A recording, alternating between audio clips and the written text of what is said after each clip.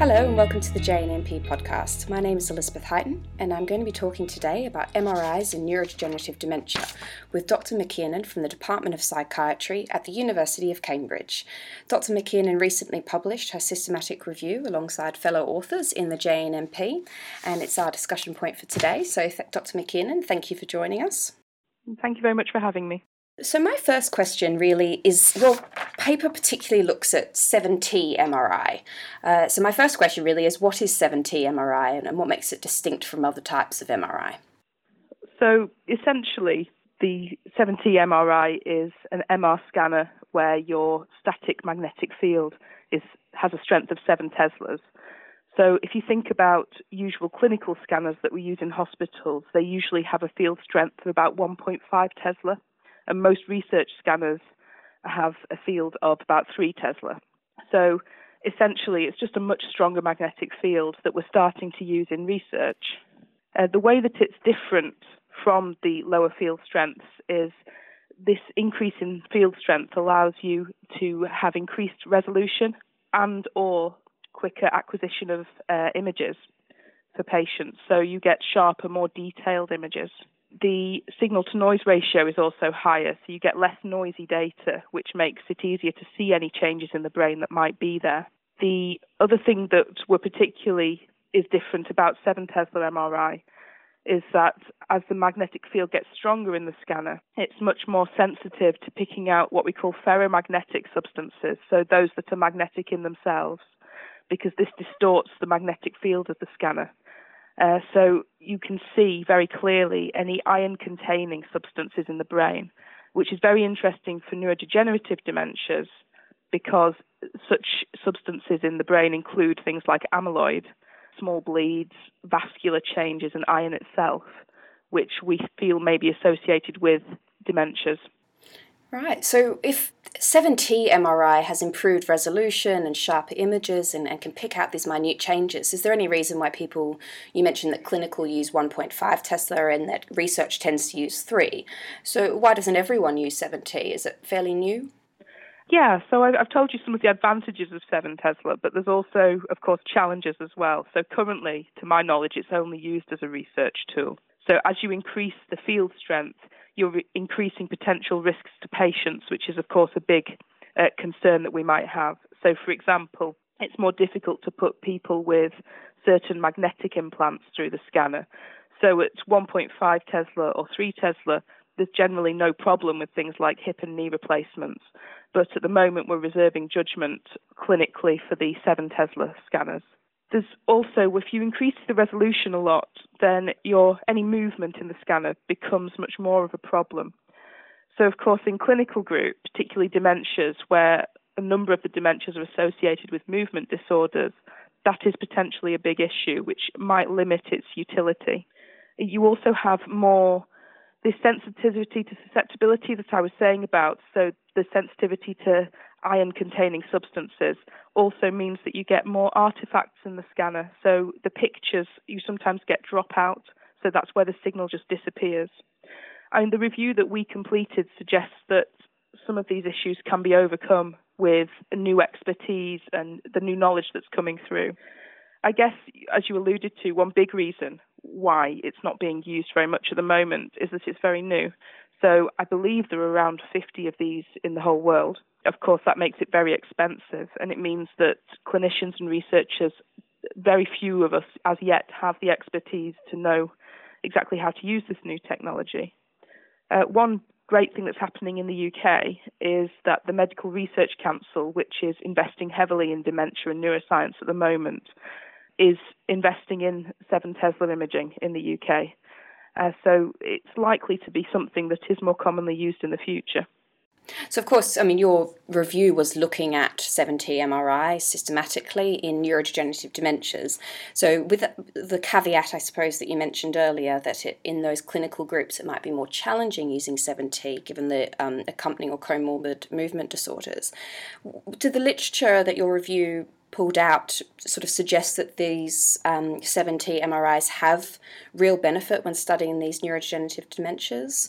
Was it sort of dependent on the disease that was studied? What were your major findings?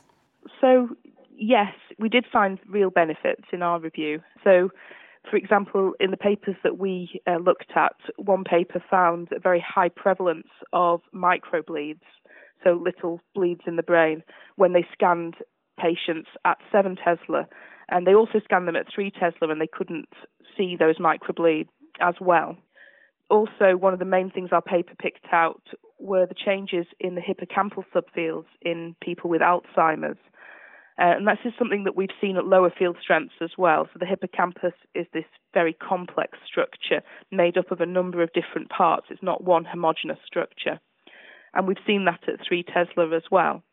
But in this review, we found there were papers that had looked at individuals with mild cognitive impairment who were high risk for Alzheimer's disease, and they decided this by looking at their ApoE4 status, which is a risk factor for the development of Alzheimer's. And they found that in those high-risk groups, they were able to differentiate between them and individuals with no cognitive impairment at all in terms of the size of these subfields. And that's something that you haven't been able to see at lower field strengths, so using MRI before. And that suggests there's real tangible benefits because we're able to see changes in very, very small structures. So in our review, we looked specifically at neurodegenerative dementias, as you said. We only found 19 studies had been published to date, and 15 of those were looking at Alzheimer's disease.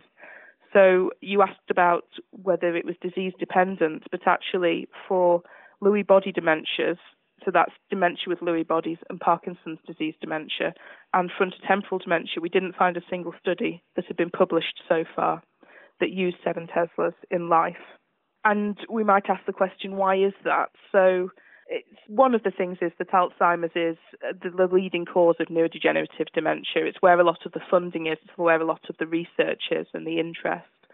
So it could just be that these other diseases are not as heavily studied and therefore are a bit later coming to 7 Tesla scanners, coming to new technology. But it could also be because people with these dementias have different challenges. So, for example, in dementia with Lewy bodies, you get Parkinsonian-type features, so you get movement disorder. And these people might just be more difficult to scan. We don't know that yet. There isn't enough literature to tell us. The findings in Alzheimer's that we saw, so the changes in the very small, complex structures, would suggest that we would see improvements in these other dementias and other diseases as well using 7 Tesla. So, for example, in dementia with Lewy bodies, the thalamus is of particular interest because it plays a role in movement and also in alertness, and they're both key parts of dementia with Lewy bodies. And the thalamus is a very complex structure, again, made up of lots of little nuclei with different roles. So it would be interesting to know in the future if we can use 7 Tesla to look at parts of the brain like the thalamus in the same way that you can look at the hippocampus and see very small changes in very small structures. One of the major things when thinking of neurodegenerative dementias is, of course, or neurodegenerative diseases in general, is, of course, that often the pathological findings are only found at post-mortem or confirmed at post-mortem. So it sounds like from the literature review, although maybe more limited to AD in this first instance, given the prevalence of studies in that area, does it look like 7T may be one of the closest neuroimaging techniques that may exist to correlating well with the post-mortem pathological findings and those minute substructures, as you mentioned, and the microbleeds? Is that something that came up in your paper? So in our review, we were looking specifically at in vivo papers, so in vivo studies, looking at people and their presentations in life.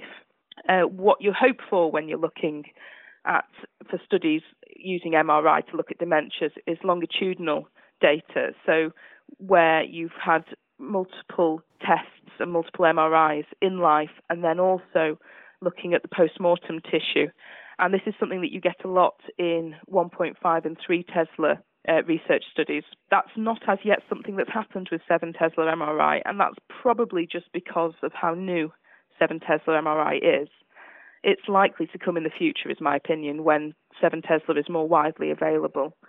There have been a number of post-mortem 7T MRI studies, so just taking post-mortem tissue, staining it histologically, and then looking at the MRI images. And they have found correlations between staining, for example, for amyloid and iron. So it's something that potentially will come in the future. That would be my hope. It certainly sounds like there's quite a few things that are sort of the ultimate next step for 7T MRI. It sounds like it might be a promising new technique, and certainly the literature out there is suggestive that it provides novel findings that currently other types of MRI. So it sounds like, different clinical populations using it in the non-Alzheimer's dementias and using it longitudinally to compare to the post-mortem tissue seems like the next step for 7T MRI. Would I be right? Yeah, I'd say that would be key. Fantastic. Well, Dr. McKinnon, thank you so much for joining me today and explaining to me your research findings. It's been very, very helpful. Thank you. Well, thank you for having me. No problem. So that was Dr. McKinnon from the Institute of Psychiatry at the University of Cambridge, and we were talking about her and fellow authors' review that's been published in the JNMP that you can find now online at jnmp.bmj.com. And thank you again for tuning in to our podcast.